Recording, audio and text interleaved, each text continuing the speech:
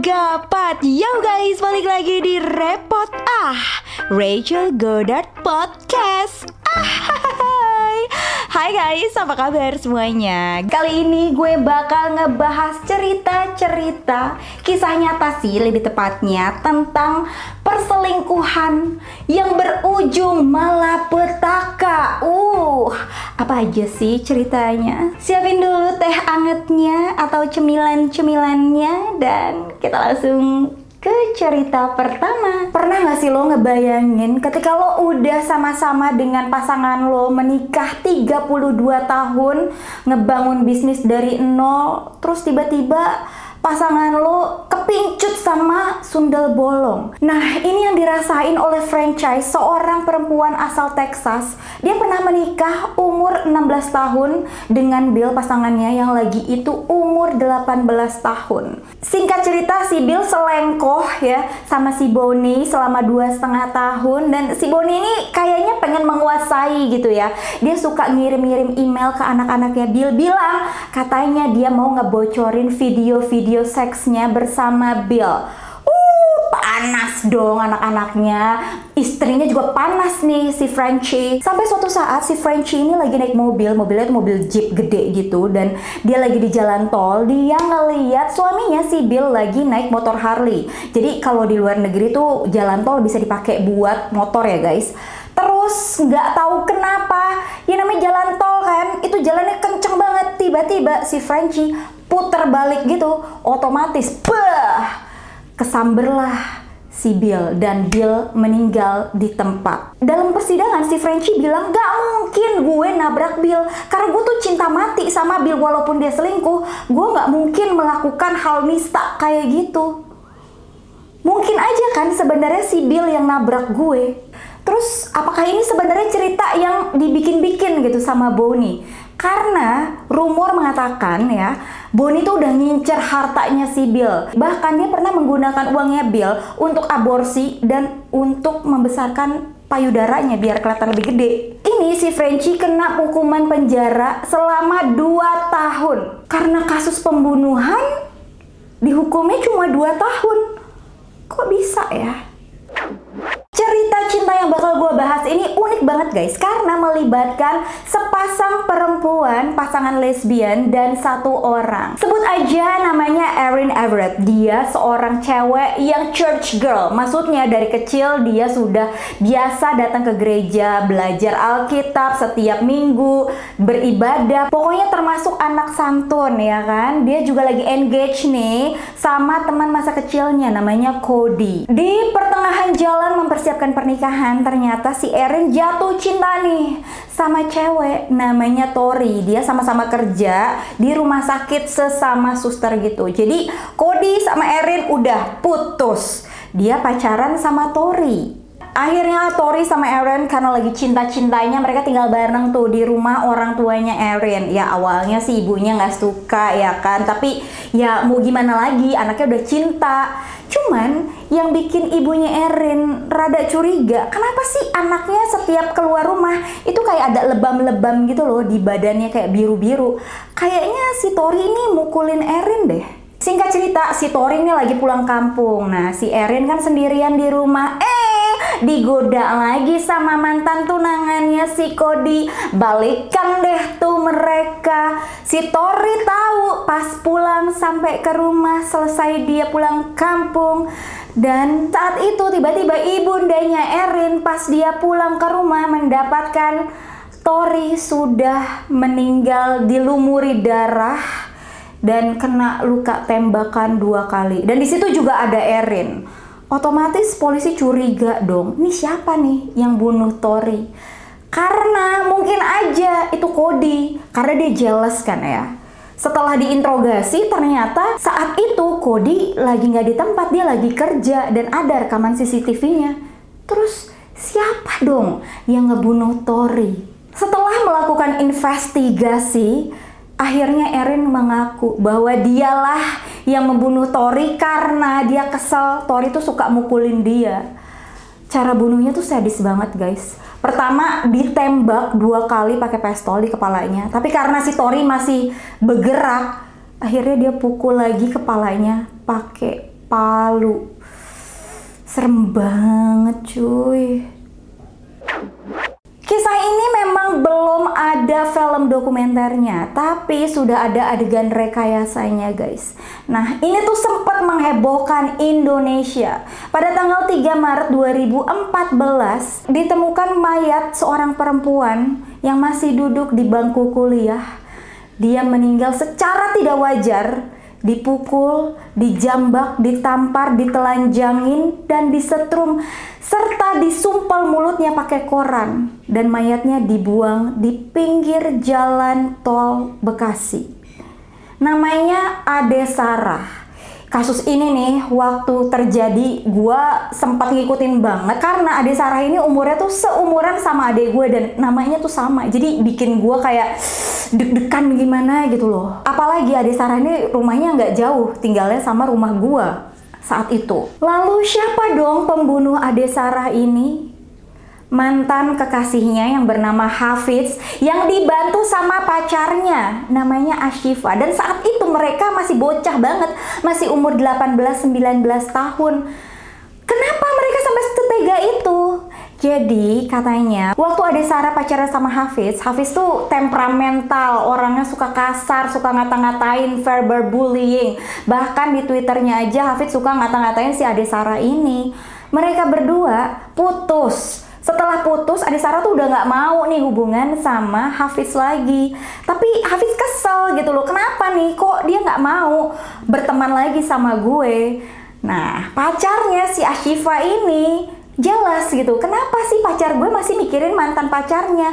Apakah dengan cara membunuhnya masalah ini akan selesai? Mungkin kayak gitu ya ceritanya. Terus akhirnya setelah dirayu-rayu, Ade Sarah diajak ketemu nih sama Ashifa di sebuah tempat. Terus diajakin ke mobil.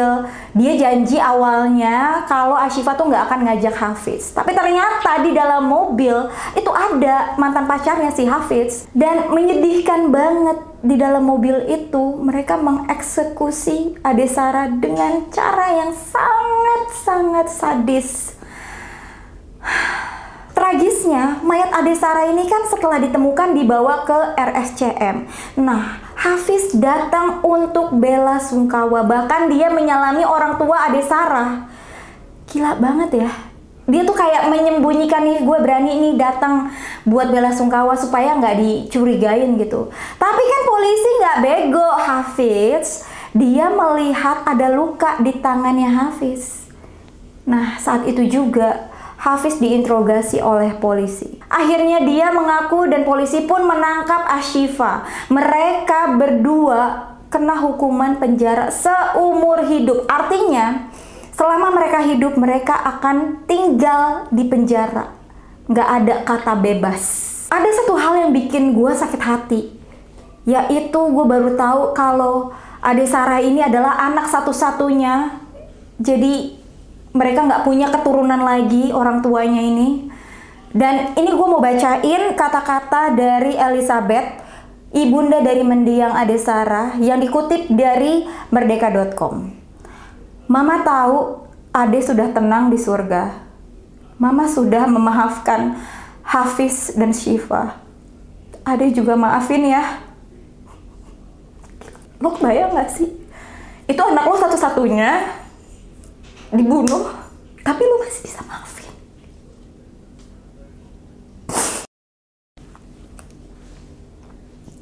Dia juga bilang, saya berharap keadilan memang harus ditegakkan. Saya percaya setelah proses hukum dilaksanakan, Hafiz dan Ashifa jadi anak yang baik. Men, gila. Gue punya anak satu-satunya. Gak kebayang kalau misalkan ini terjadi sama gue dan gue bisa memaafkan orang yang udah ngebunuh anak gue. Itu terbuat dari apa coba hatinya ibunya Ade Sarah? Kasus ini terjadi 20 tahun yang lalu. Tapi pembunuhnya masih tidak mau mengakui kesalahannya walaupun dia udah keluar dari penjara. Belinda Temple, seorang wanita yang sedang hamil tua 8 bulan, tewas di rumahnya dengan luka tembakan di kepalanya. Siapa pembunuhnya ini? Kalau ada kasus kayak gini, biasanya nih polisi itu paling curiga sama orang-orang terdekat dari korban, yaitu suaminya, David Temple. Pada saat kejadian, David Temple lagi ngajak anaknya main di taman. Setelah dia pulang ke rumah, dia menemukan bahwa istrinya yang sedang hamil tua tergeletak di kamarnya. Dia langsung telepon polisi dan polisi langsung datang. Dalam persidangan ada hal-hal janggal yang terjadi. Misalnya saat David ditanyain, lo ke taman mana perginya waktu itu? Tapi dia nggak tahu di mana tamannya, apa nama tamannya.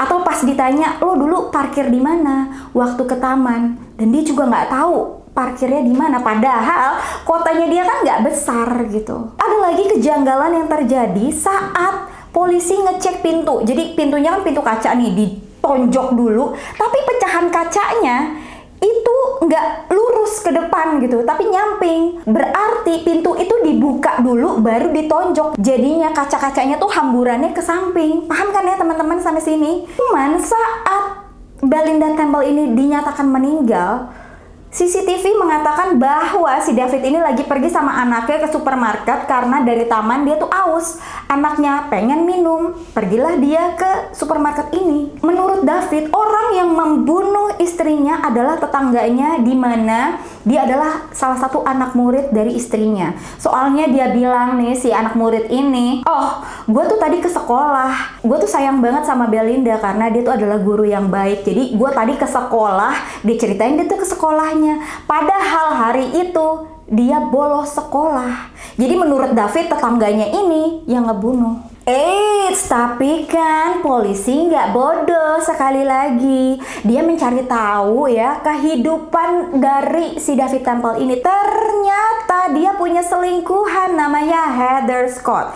Dia seorang guru yang sama-sama bekerja di sekolahan di mana David mengajar. Dan ternyata mereka sudah menikah. Gimana sih ceritanya? Emangnya di Amerika boleh nikah siri? Nggak ngerti loh gue. Kayaknya si David juga nggak setuju nih kalau si Belinda ini istrinya hamil lagi. Dia kayak nggak happy gitu loh kalau dia akan punya anak lagi. Brenda Delgado, seorang perempuan Mexican American yang punya pacar namanya Ricardo Panigua. Namanya susah-susah nih ya, kayak nama-nama telenovela nih. Nah, mereka berdua pacaran, tinggal bareng sampai Brenda punya anak, sampai Brenda hamil. Tapi kayaknya cowoknya masih belum yakin nih bakal selamanya sama si Brenda. Akhirnya dia minta Brenda untuk aborsi.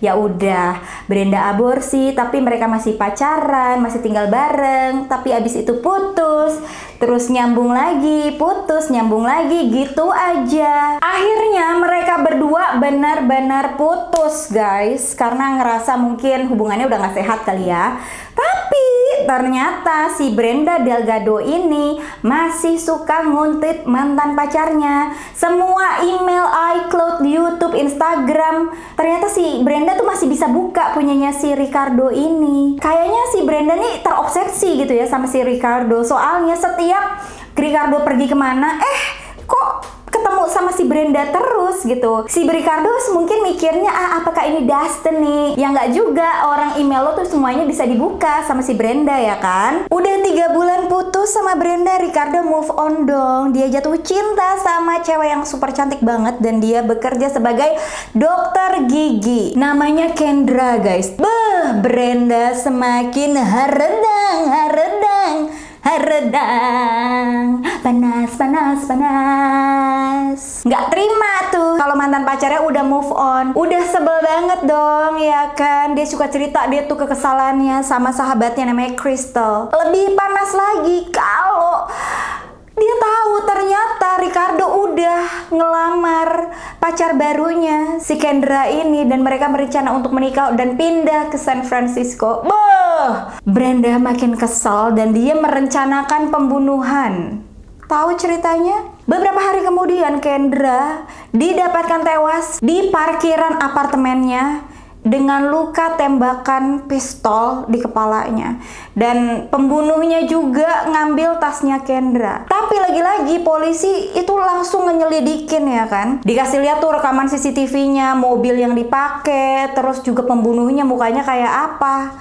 Nah, pas dikasih lihat rekaman CCTV-nya, ternyata pemilik dari mobil tersebut itu sadar itu tuh mobil dia yang dipinjem oleh si Brenda. Dia langsung lapor polisi dong. Usut punya usut, polisi manggil Brenda ya kan. Ternyata Brenda nggak mau ngaku nih, walaupun udah dijebak, udah ditanya-tanyain, tapi dia tetap kagak mau ngaku.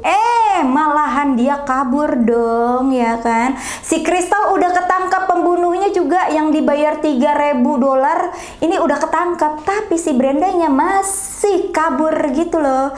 Terus beberapa bulan kemudian akhirnya Brenda ditangkap. Ricardo juga diinvestigasi sama polisi. Siapa sih pembunuhnya si Kendra?